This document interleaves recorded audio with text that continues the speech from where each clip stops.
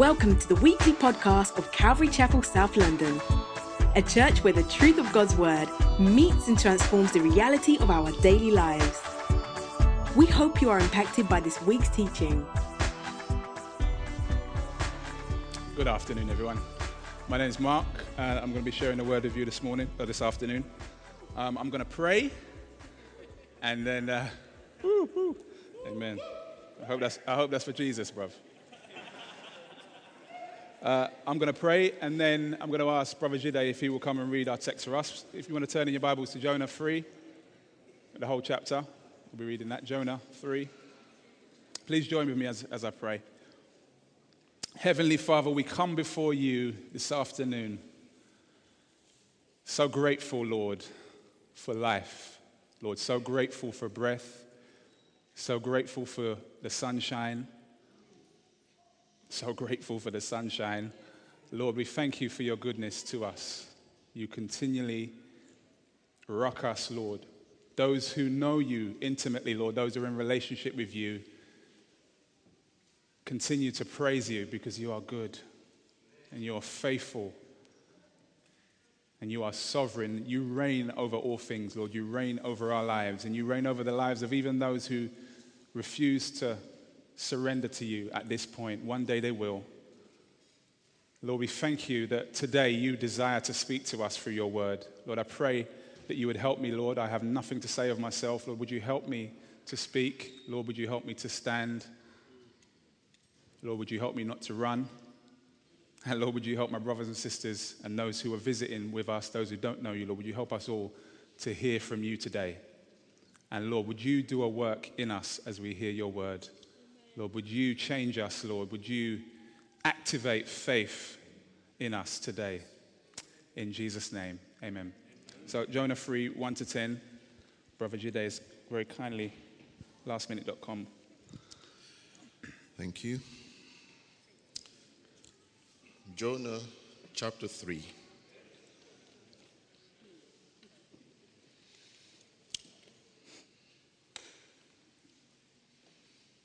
Chapter 3, and I read. Then the word of the Lord came to Jonah the second time, saying, Arise, go to Nineveh, that great city, and call out against it the message that I tell you. So Jonah rose and went to Nineveh, according to the word of the Lord. Now Nineveh was an exceedingly great city, 3 days' journey in breadth. Jonah began to go into the city, going a day's journey. And he called out, Yet 40 days, and Nineveh shall be overthrown.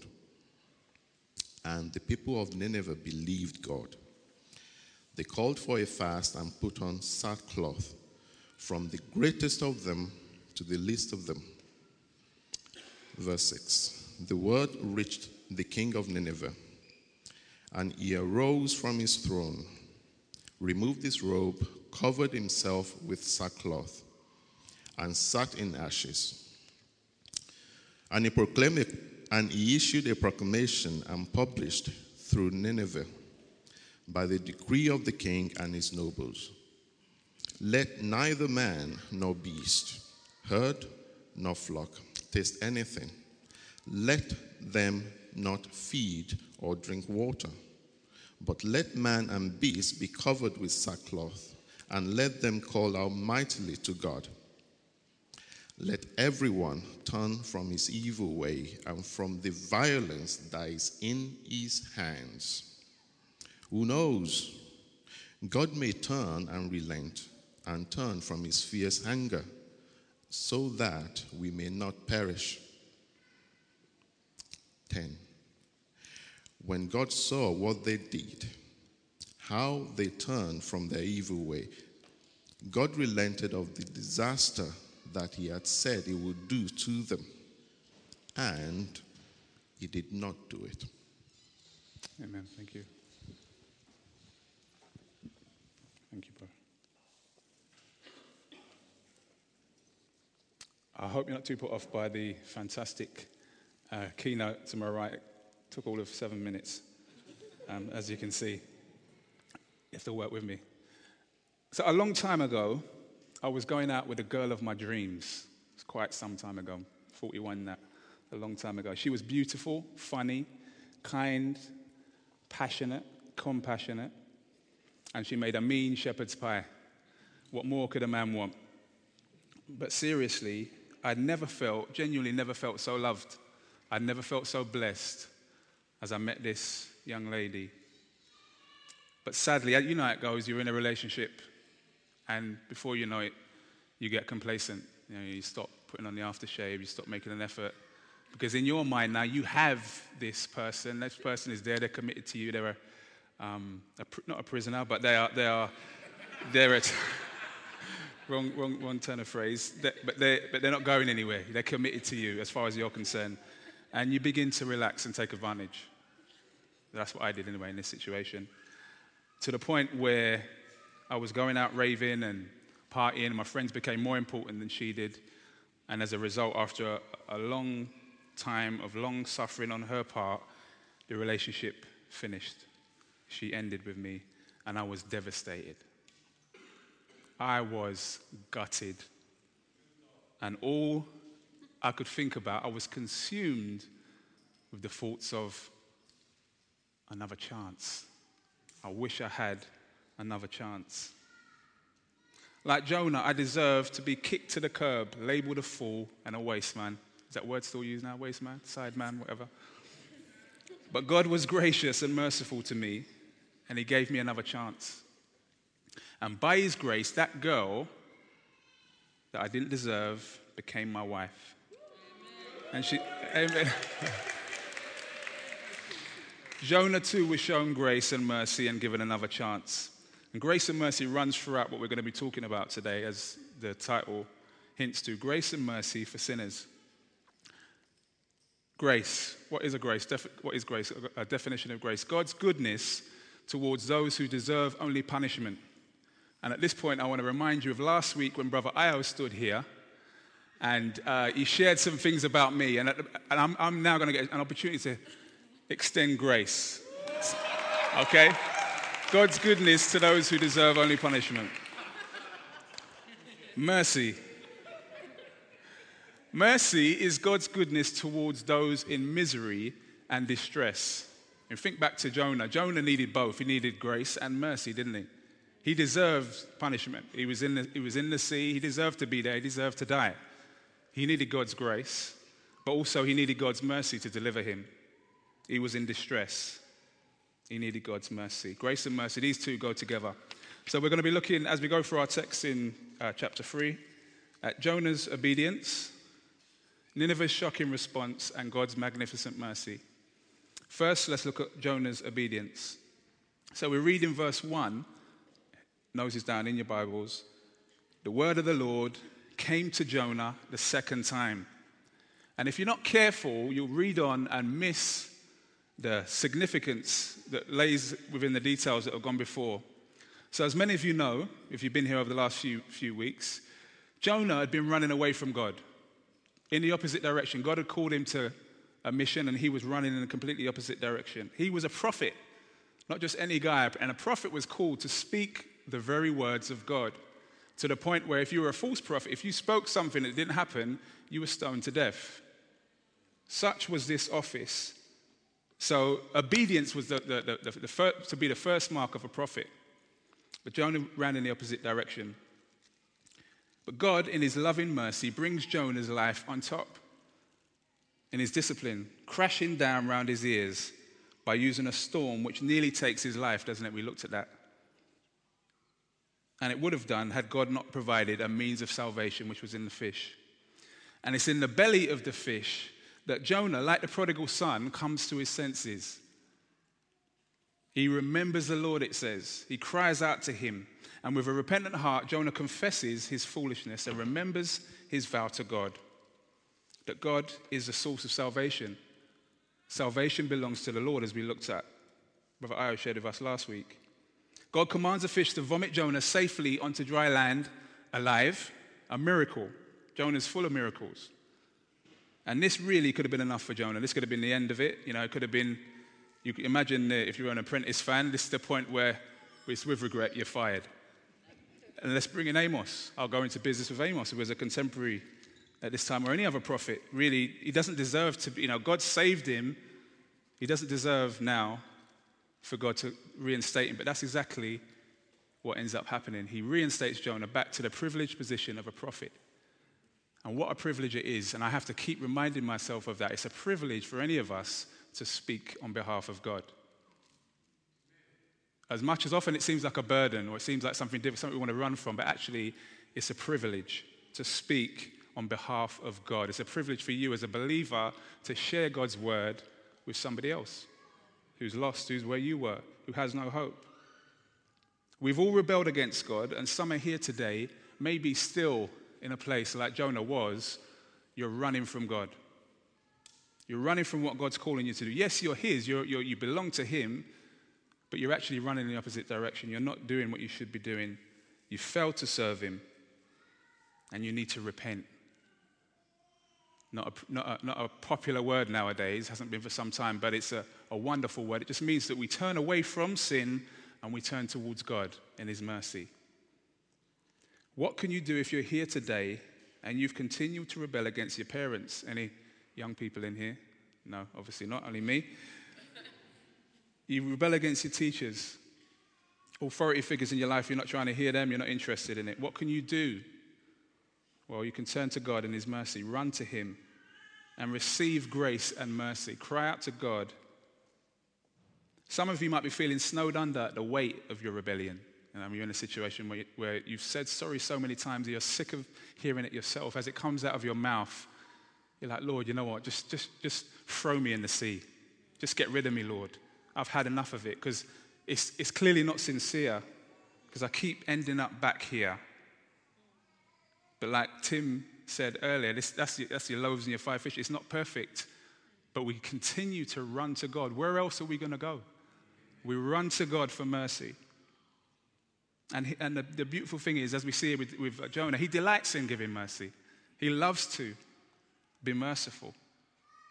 Remember that God had made a covenant with Abraham to be his God back in Genesis 15. And Jonah had entered that covenant through faith in God. And we now, as believers, enter the new covenant through faith in Christ and his perfect shed blood, which atones for all of our sin. Now, notice in our text that the mission, back in the Bible, the mission in our text is still the same as it was in chapter 1. Let's read. Then the word of the Lord came to Jonah the second time, saying, "Arise, get up." Some of us need to get up. Not now. Wait for another. Don't all do that. I'll be here on my own. But some of us need to wake up to what the Lord is calling us. We know that we're in rebellion. We know that we're turning an ear away from God. We need to wake up. Arise, go to Nineveh, that great city, and call out against it the message that I tell you. So notice the difference here between what was in chapter 1. It said, "Arise, go to Nineveh, that great city, and call out against it, for their evil has come up before me." So in chapter 1, it sets the tone and shows us why is God bringing this judgment, because their evil has come before him. Let's be reminded that all of our sin, all that we have done, there's a record of it. God knows all of our sin. No one's getting away with anything. There is going to be a time of judgment. Their evil have come up before God. And so the additional emphasis now here in chapter 3 is call out against it the message I tell you. That's added, but it wasn't there in chapter 1. So this message is specific. God's got a specific message for the Ninevites. Jonah's not to roll up into Nineveh with his own plan, his own ideas, his own special clever scheme of how he's going to reach out to these people. Today there aren't prophets like Jonah anymore, are there? Are there?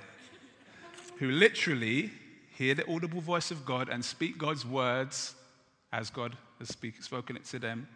But we do have God's revealed word, don't we? We have all that we need in God's word. He has spoken already, and therefore you think of preachers, me, myself today, anybody standing up and sharing God's word, their job is to communicate what God has already said. So similar to the prophet, but whereas the prophet was unable to make mistakes, he had to to speak the very words of God.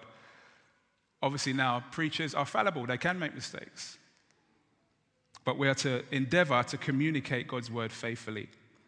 But all of us as Christians are to be about the business of finding out what God's word says. In fact, I was talking to somebody the other day. It's the ABCs. It's the basics of Christianity. Read your Bible and pray. And yet it's those things that we struggle with the most. We struggle with those things the most. The so-called simple things. So we're to find out what the Bible says and with God's help, crying out to God, asking the Holy Spirit to help us to apply the teachings of the Bible to our hearts. Now, is our encouragement, is our conversation, is our advice to people coming from the Bible? Or is it our own opinions, our own, we're seeking to get puffed up in knowledge that's apart from what God's word has said? I'm challenged by this because all too often I'm not taking people to the scriptures as I should be doing. Now, I don't mean every single conversation that you have you have to be standing over a Bible in your hand. It's not a bad idea. But I suppose like the book of Eli, you want to get to a place where God's word is in your heart, isn't it? And it's coming out naturally because you've been spending time in God's word. And so that's what's coming out. And that's what's going to bring life to people. That's what people need to hear. They don't need to hear our words. They need to hear what God is saying. So the encouraging thing is there are some, hopefully many here, who are like that, who are doing that. You are endeavoring to spend time in God's word. And you're endeavoring to give godly counsel to people as they come to you, realizing that, what we have to offer is so limited. But we have the words of life here in God's word.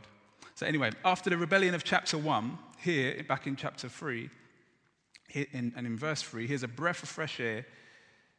It says, "So Jonah arose and went to Nineveh, according to the word of the Lord." So he goes from rebellion to God's discipline, which comes because of his rebellion, to Jonah's repentance, and now his obedience. There's that cycle, isn't it, that we find ourselves in. In Hebrews 12, God says that he disciplines those that he loves. I love my children, so therefore they're not going to be rolling around the aisles of Sainsbury's screaming out, "I want this loyal." They're not going to be doing that because I love them. If I didn't care, they could do it. They could do what they want, but I love them. How much more God? That's why he disciplines us. Because he's a good father. He does it for their good, it also says. And now we see the fruit of that, which is Jonah's obedience. Jonah's had this time of discipline, and now Jonah wants to obey. And most of us know what it's like to be in this place after wandering away from God in rebellion, and then he brings a storm, doesn't he? Things come on top. It gets peak. It could be something simple like, I just don't actually want to go to church this week or the next week or the following week. Actually, I just want to have church at home. I'm quite cool where I am. I just want to do my own thing. That slow, like I mentioned earlier, I think I left it out, but the drifting on a lilo, lying on a lilo in the sun, and you started off at one place, and before you know it, you're miles down. Drifting. It might be drink. We turn into drink, and we have a drink now and again to kind of take off the edge, to ease the pressure. Maybe it's pornography. We're going on the internet and continuing to gratify our passions instead of turning to God. And as we've been doing that over a period of time, it comes on top. Back in the day, I to my shame, I was a drug addict, and used to take E's, and one time I took an ecstasy tablet, thinking that it had MDMA in it, and it didn't have MDMA in it. It had ketamine in it, which they used to knock out horses. And this was at the end of I'd been rebelling, running from God, doing my own thing. And this night here, it came on top, and I literally was driven to my knees in a toilet with my head spinning all over the place. I thought Sonic the Hedgehog was coming after me. There were helicopters outside the window. And I was terrified because I knew that I'd brought this on myself. And I honestly felt like He's given up on me. This is it now. This is the judgment. I'm in the sea, as it were, and this is going to be the end of it. I'm not going to come out. And I was clutching to my Bible. But God was merciful. He brought me through that night. And the next morning, I was clinging my Bible, walking around Forest Hill, clinging my Bible. And I wanted to be obedient. Trust me, I wasn't interested in sin. At that point, innit, where it's come on top. And you want to be obedient now. You're not interested. I'm not looking at that. I'm not interested in it. No, you're not entertaining it. You're speaking God's word. And that's where Jonah's back at this place now. Back in a place of obedience. So Jonah had to travel some 500 miles to Nineveh, which could have taken up to 30 days or more. No cars, no buses, not even Nike Air Bubbles, mate. It's a long way. He was serious about obeying God. He's in that place where he wants to obey God now. Let's also not forget that Nineveh was a huge city. Walls 100 feet high, wide enough to ride 3 chariots on. A terrifying, intimidating city this was, particularly at this time. Notice in verse 2 that Nineveh is called that great city. And then in verse 3, it's called an exceedingly great city, 3 days in breadth. And as Io mentioned last week, the Hebrew literally reads that great city to God. God looks at this huge city of sinners. And remember, as I think Pastor Rob shared with us, these guys were brutal. They loved to torture. They loved to belittle their enemies. They were brutal murderers. And yet God looks at this city and he has compassion on it. He has mercy. Are we like that? Do we look to the needs of our own? It's easy to do in a city, isn't it? Lots of people, loads of people, and you think it'd be more, but actually it's very easy to feel very lonely in a city, isn't it? Everybody, particularly a city like London, people are doing their own thing. And it's easy for me as a Christian to begin to adopt that kind of attitude as well. And if I'm honest, I can look back and see that times where I feel like the Lord has been saying, I want you to begin to pray for that group of people over there, and actually I want you to think about actually reaching out to them and share the gospel with them. Remember, I was quite convicted and challenged when Brother Panache stayed with us and lived with us, and this brother was often, it would be like the midnight, brother, I just feel like the Lord's just leading me to go Peckham. Brother, it's midnight and it's Peckham. The Lord that's not the Lord. The Lord's not leading you to, no, brother, listen, there's a brother there, he wants me to, and he would go out and he'd come back, and sure enough, he'd have a story of what the Lord had done. And even the guys in Peckham like, brother, you know where you are? You think you should be doing this at this time of the night? And yet it's easy for me to look on at particular groups and say, actually, if I'm honest, Lord, I might not say I want them to go to hell, but actually I'm not trying to reach out to them. I'm not trying to be merciful to them because they don't quite fit in with, it's going to be quite difficult for me to share the gospel with them maybe, or they're not going to accept it. But God cares for cities. He cares for our city. Jonah goes through the city proclaiming a word of judgment. Verse 4, yet 40 days and Nineveh will be overthrown. And the number 40 in Scripture is often associated with cleansing and purging, such as the flood. Think about the flood, 40 days and 40 nights came on the earth. And then the wilderness wanderings of God's rebellious people, 40 years wandering around. It's a short message though, isn't it? 7 words, I think it is, or 8 words. 5 in the Hebrew, apparently. It's a short message, but God's behind it. There's no command to repent, or no hint as to what the punishment is going to be. We'll come back to this idea of overthrown a little later, being overthrown. So imagine God comes to you and says, you know what, actually, I want you, Sarah, to go to Mecca. I want you to walk up and down. I've got a message for them. I want you to tell them that in 40 days is peak for them. And it's not the God of Allah who's going to be, it's the God of the Bible. He's going to be bringing judgment. Well, the rest of us would be waiting to see you on Al Jazeera News, wouldn't we? With a bag over your head. And we laugh, but the reality is, that's a terrifying thought, isn't it? And let's not forget that it's a scary thing to do what God's calling you to do often. It's not easy. But we can do all things through Christ who strengthens us. But let's not underestimate that this would have been terrifying for Jonah, even though he's gone on mission with the Lord before. Maybe he was pumped up, though, at the fact that, hold on a minute, God is, I was reminded that he's the God over the sea and over the land and over everything. I was thrown into the sea. He delivered me from that. He provided, I was in the belly of a fish for 3 days. There's nothing that this God can't do. But even so, let's not underestimate the seriousness of what God is asking him to do. Now, we know that from the rest of Jonah, he didn't like the Ninevites, did he? He wasn't like me with certain groups. He wanted them to be judged. He wanted them to be judged to hell. And so on one hand, he might have enjoyed the message. It's a message of impending doom. I mean, there's nothing where he's going to get an amen or yes, brother, keep going. Nobody's going to be saying that. Nonetheless, Jonah is now obeying God, and he's obviously trusting God for his life again. He's in a good place. For us, sharing the gospel can be a terrifying prospect, can't it? Let's be honest. For the most part, it's not life-threatening. For the most part. And yet we can find ourselves paralyzed with fear. The thought of being rejected or disliked or thought of just as a nutter, a weirdo. I mean, we don't want to, we're called to be distinct and set apart, but actually we don't really want to. And who wants to be like that? We want to fit in. Naturally, we want to fit in. So actually, I'm not going to try and share the gospel at school. I'll just try and live out the gospel, but I won't ever really talk about Jesus. They'll hear from somebody. We need to pray that we'd be more concerned with the souls of the lost than we would with our own pride. Romans 10:17 says that faith comes by hearing. And how should they hear, prior to that in 14 I think it says, unless someone is sent, unless someone preaches. That's how faith is ignited, by hearing.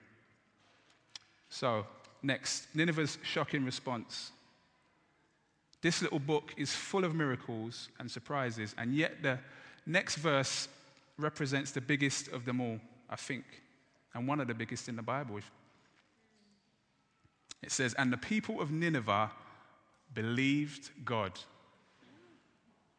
They called for a fast and put on sackcloth, from the greatest of them to the least of them. That is a miracle. This is no small thing. You think of Jonah. Here's Jonah. He's rebellious. He's doing his own thing. Deserves judgment. God delivers him. He preaches a few words, unless there was more. There might have been more. We'll look at that in a minute. But from what we have here, he preaches a message of judgment, and these pagan people who hate God, they believe. They respond. Jeremiah, just as faithful even more faithful than Jonah, 40 years preaching, and people ain't having a bar of it. And that's his own people. They're people that, if anybody should respond, surely these people should respond. The Israelites, Yahweh is their God, isn't he? The contrast shows us it's not the skill, thankfully, or the flair, thankfully, of the preacher, but it's the grace of God at work in the heart of the hearer. Ephesians 2:8-10 says, I'll just read verse 8, says, for by grace you've been saved through faith, and this is not your own doing, it is the gift of God. Notice that genuine salvation begins with grace. God sends Jonah to Nineveh to warn them of judgment. Grace. And then this is always accompanied by repentance and faith. The people of Nineveh believed God. There's the faith. And then we get the real repentance seen in verses 5-9. Read with me. And the people of Nineveh believed God. They called for a fast and put on sackcloth, from the greatest of them to the least of them. The word reached, that word can be translated struck the king of Nineveh, and he arose from his throne, removed his robe, covered himself with sackcloth, and sat in ashes. This was a picture of great mourning. Ashes remind me, my life is but dust. This is real, genuine. I'm in a place now, I want everybody to know, actually, you know what, I'm busted, I'm broken. All my pride, all that I had before that I lent on is all gone now. And he issued a proclamation and published throughout Nineveh, by the decree of the king and his nobles, let neither man nor beast, herd nor flock, taste anything. Let them not feed or drink water, but let man and beast be covered with sackcloth, man and beast, and let them call out mightily to God. Let everyone turn. There's that word, repent. Let everyone turn from his evil way and from the violence that is in his hands. Interestingly, he mentions that, isn't it? As I say, Assyrians, these Ninevites were known for their violence. Who knows? God may turn and relent and turn from his fierce anger so that we may not perish. Now, it doesn't make sense that the king would call for another fast. You look at, we've got verse 5 and then verse 6. So it looks like the chronological order is different. And what it seems like is happening, what commentators are saying, is that the author is wanting to stress that the reason verse 5 comes before 6, really it would have been the king who called the fast, but wanting to emphasize that the people responded to God's word. It's the message of God that they responded to, not the king. So it's not just like, the king told us to do it, we've got no option, he's going to kill us. This was a real heart response from the people. This was genuine. So both the king here and then remember the captain back in chapter 1, they hope on the mercy of God. So that we may not perish. It's the same language as the captain used. So they don't know this God. And yet they're hoping that he's going to be merciful. Now we know that repentance is not what saves us. Well, let me say that again. It's not by repentance. It's not a work of repentance. But it's actually, salvation is not by works of repentance, but it's by faith alone, isn't it? James says that also, though, that in James 2:17, so also faith by itself, if it does not have works, is dead. So there must be repentance. The two do work together. Faith and repentance. I believe. How do I know that? How do you know that I believe? Well, from that point where I say that I believe, now you see the evidence worked out in my life. I'm following after Christ, not perfectly, but I'm desiring to serve him. I meet with his people. I want to meet with his people. I want to read his word.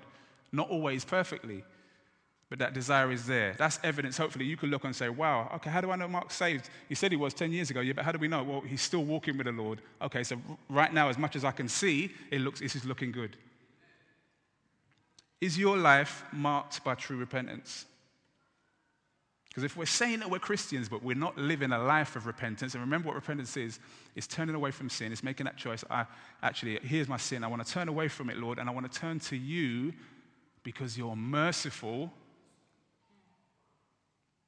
If we're not doing that, then we need to question whether our faith is real.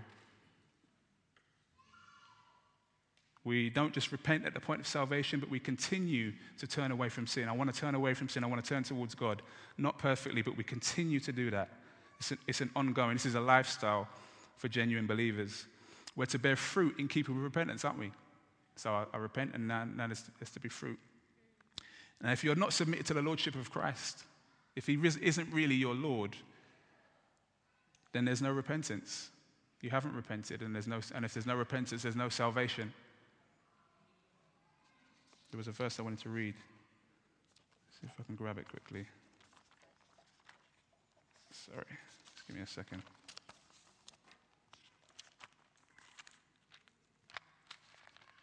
I think it's in 2 Corinthians. Yeah. 2 Corinthians 7, verse 10 says, "For godly grief produces a repentance that leads to salvation without regret, whereas worldly grief produces death." If I continue as a Christian to be, in a worldly sense, I'm not really, there's no real repentance. You know what it's like. Keep saying sorry, but there's no change. Like, bruv, you've been saying sorry for like the last 10 years. There's not even a battle, there's no fight going on. Be careful, bruv. Or sis, be careful, because your salvation may not be genuine. Your faith may not be genuine, and that will lead you to hell. It's a matter of life and death. Many of you can say that you do continue to battle with sin, and praise God for that. You continue to turn away from sin, towards God. You continue to throw yourself on his mercy. And isn't that, as much as we know it's imperfect, we know it's not as it should be, isn't it a wonderful thing to be in relationship with God and know that actually I can continue to come to him. I think one of the things we can struggle with most as believers is actually, Lord, like I mentioned earlier, surely you can't forgive me again. Surely you can't. I've done it like 1,000,000 times now. Surely. But God knows the difference between true and fake repentance, doesn't he? He knows when we're sincere. Nineveh, that wicked city full of people who hate God, murderers who love to torture. The Ninevites would often kill all the inhabitants of a town, behead everyone, and then make a pile, skin their heads and make a pile of the skulls to warn off anybody who would dare to come and oppose them. It was a good message to those who would want to come and oppose them, I suppose. That would have been a scary thing, wouldn't it? And you think about that God has shown them grace and mercy in saving them. And we might not have murdered, literally, but we may have hated. Maybe even now we're sitting here with hate. Some of you, even for me, maybe. Now, brother, come on, it's hot in there. But we know what it is, as Christians, we know what it is to receive that grace and mercy, don't we? And know how there was nowhere else for us to turn. We know what we were like. Nobody needed to convince us that we were sinners. We look back at our lives before Christ stepped in and saved us out of the pit, and we know there was no hope. There was no rest. There was no peace. It's a wonderful place to be in, to experience God's grace and mercy. Let's do that. Let's run to God. Even now, you're able to do that. Turn to God. Turn away from your sin. Turn away from your struggling. Turn away from your drifting away. And just make a decision today. Say, Lord, I'm going to cry out to you. I'm going to run to you because you're merciful. Can you imagine again that you actually trusted God to step out, Sarah? In obedient faith, loving others enough to share the gospel with them. Think about what God might do. If he did this in Nineveh, the place where you'd least expect it, who knows what God will do as we step out in obedience to him, as we share the gospel, as we step out and we love on people, as we step out and actually we get past our comfort zone and we step into the lives of people and bring the gospel, we point them to Christ. Who knows what God will do in his mercy? Christians should be excited by a Jonah 3, shouldn't we? I know it's hot, let's get excited. Because we see the emphasis on God as the author of salvation. It's not to do with us. He will extend grace and mercy to all who believe. We just need to be ready to speak his words. But if we're going to speak his words, obviously his words got to be in us. We've got to spend time in his word. Spend time with one another discussing God's word. Not doing battle, but just sharing how God has rocked you as you read God's word. How God has been merciful to you this week. How God has been good to you this week. How God has been faithful. How God is holding your hand. How God's discipline actually is bringing about fruits of righteousness. Matthew 5:7. As we think about the fact that some of us need to repent of our lack of mercy for people that we hate. That's a strong word, but it's true, isn't it? There are people that we hate. There are people that we, even as Christians, that we don't want to go and speak to. We don't want God to save them. We wouldn't maybe say it, but really that's what we're saying. Matthew 5:7 says, "Blessed are the merciful, for they shall obtain mercy." We're to be merciful people. Finally, verse 10. And our last point, God's magnificent mercy. So when God saw what they did, how they turned from their evil way, God relented of the disaster that he had said he would do to them, and he did not do it. So as we read this, it should cause us to ask the question, does God change his mind? Is he subject to what I'm doing or what we're doing? It's because Jonah spoke for God, and there was no mention of the possibility to turn. The message basically was in 40 days, Nineveh is going to be overthrown. So what's the deal? Seemed to be two possibilities. Either there was more to Jonah's message that we don't have here, and that somehow they knew that they'd heard from Jonah that actually, God, if you turn and you repent, then God will be merciful to you. But then in verse 9, we've got the who knows. So that kind of seems to kind of go against that. It's like we're hoping in that this God is going to be merciful, but we don't know. We haven't been told. Nobody's told us. We're just hoping. And then 2, the second option is that implicit within this idea of being overthrown is the condition of repentance. So Jeremiah 18, 7-8 says, check this out. If at any time I declare, says God, concerning a nation or a kingdom that I will pluck up and break down and destroy it, and if that nation concerning which I have spoken turns from its evil, repents, I will relent of the disaster that I intended to do to it. Intrinsic in God's nature is his mercy. Jonah knew this, which is why I think in chapter 4, he says that he knew that God was gracious and merciful, a God who relents from disaster. He didn't really want these people to change, did he? He didn't really want them to turn to God. But he knew what God was like. So God alone is the one who is completely just when he judges. All sin, as the Bible teaches us, is against God ultimately, isn't it? We sin against God who is righteous and holy. We rebel against God. All sin is against him, is an offense to him. He has all power to judge, and yet he's not an evil dictator. He has all power. Imagine that. Even if we just had a little bit of power. You know what we're like, innit? You know, you get a remote control and you get excited. Imagine if we had a little bit of power, how we would abuse it. We may have the power, but often we're not merciful. God has the power. He's sovereign. And yet, thank God, he's merciful. Anybody else, it would be a terrifying thing. What, that person has power in that country. Okay, we're in trouble. Why? Because they've got this power. They can make changes. Yeah, but they're not merciful. That power is going to go to their head. And I'm challenged because as someone who has experienced God's overwhelming mercy, if I'm honest, I struggle to extend that sometimes to others. Namely, particularly my children. Psalm 51:17 says, the sacrifices of God are a broken spirit, a broken and a contrite heart, O God, you will not despise.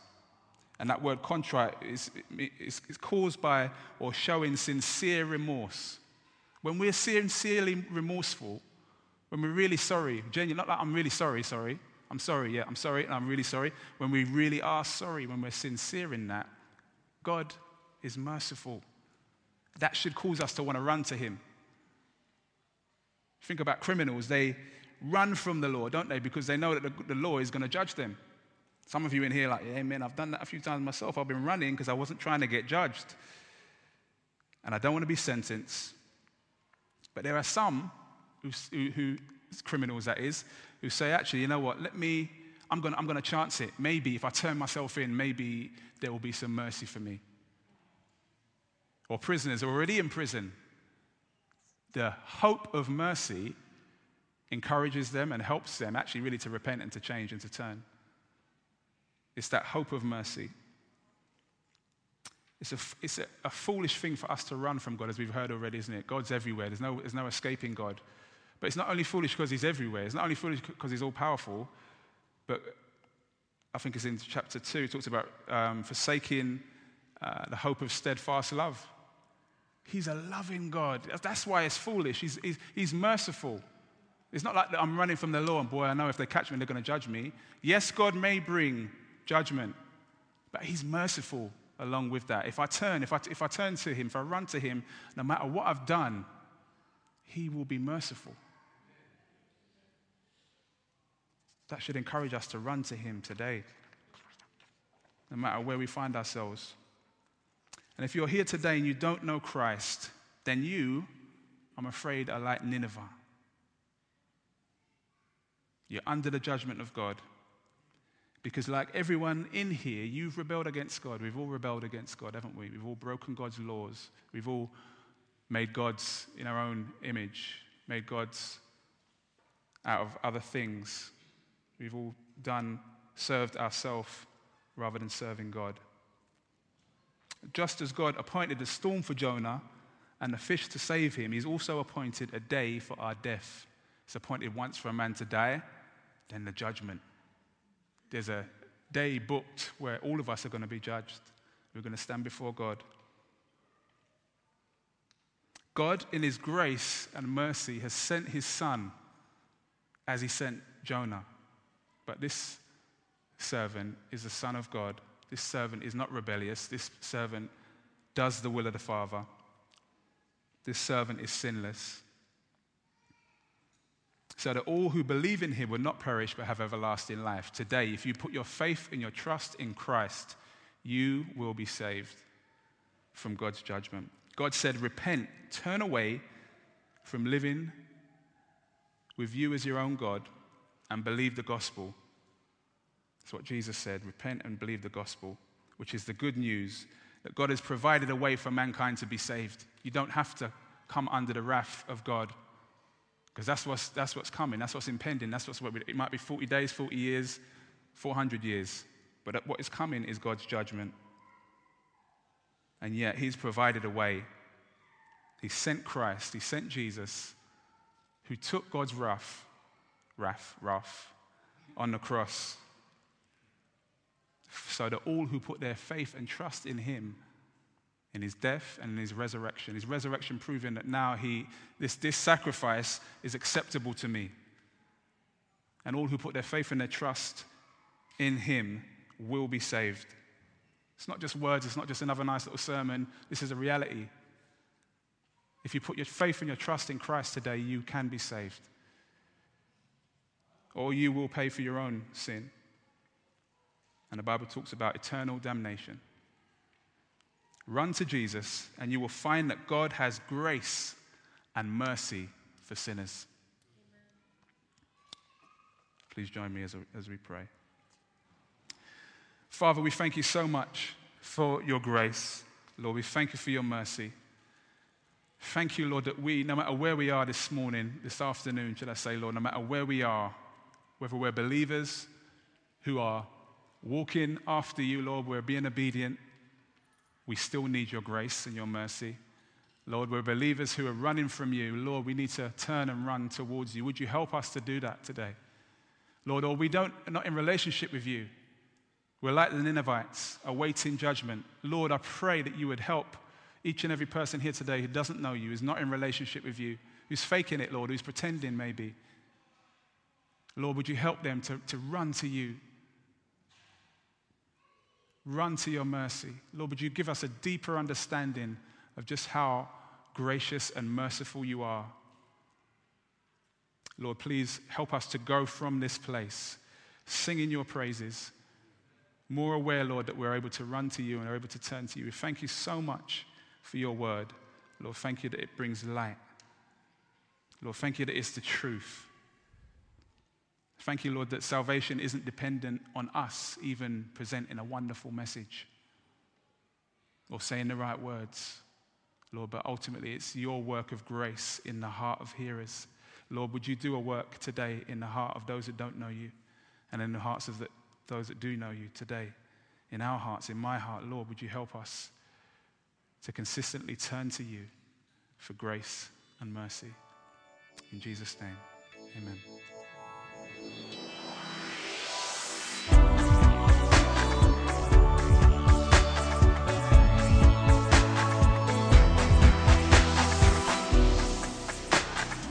To find out more about us, visit our website at calvarychapelsouth.london.org or find us on Facebook and Twitter at CC South London.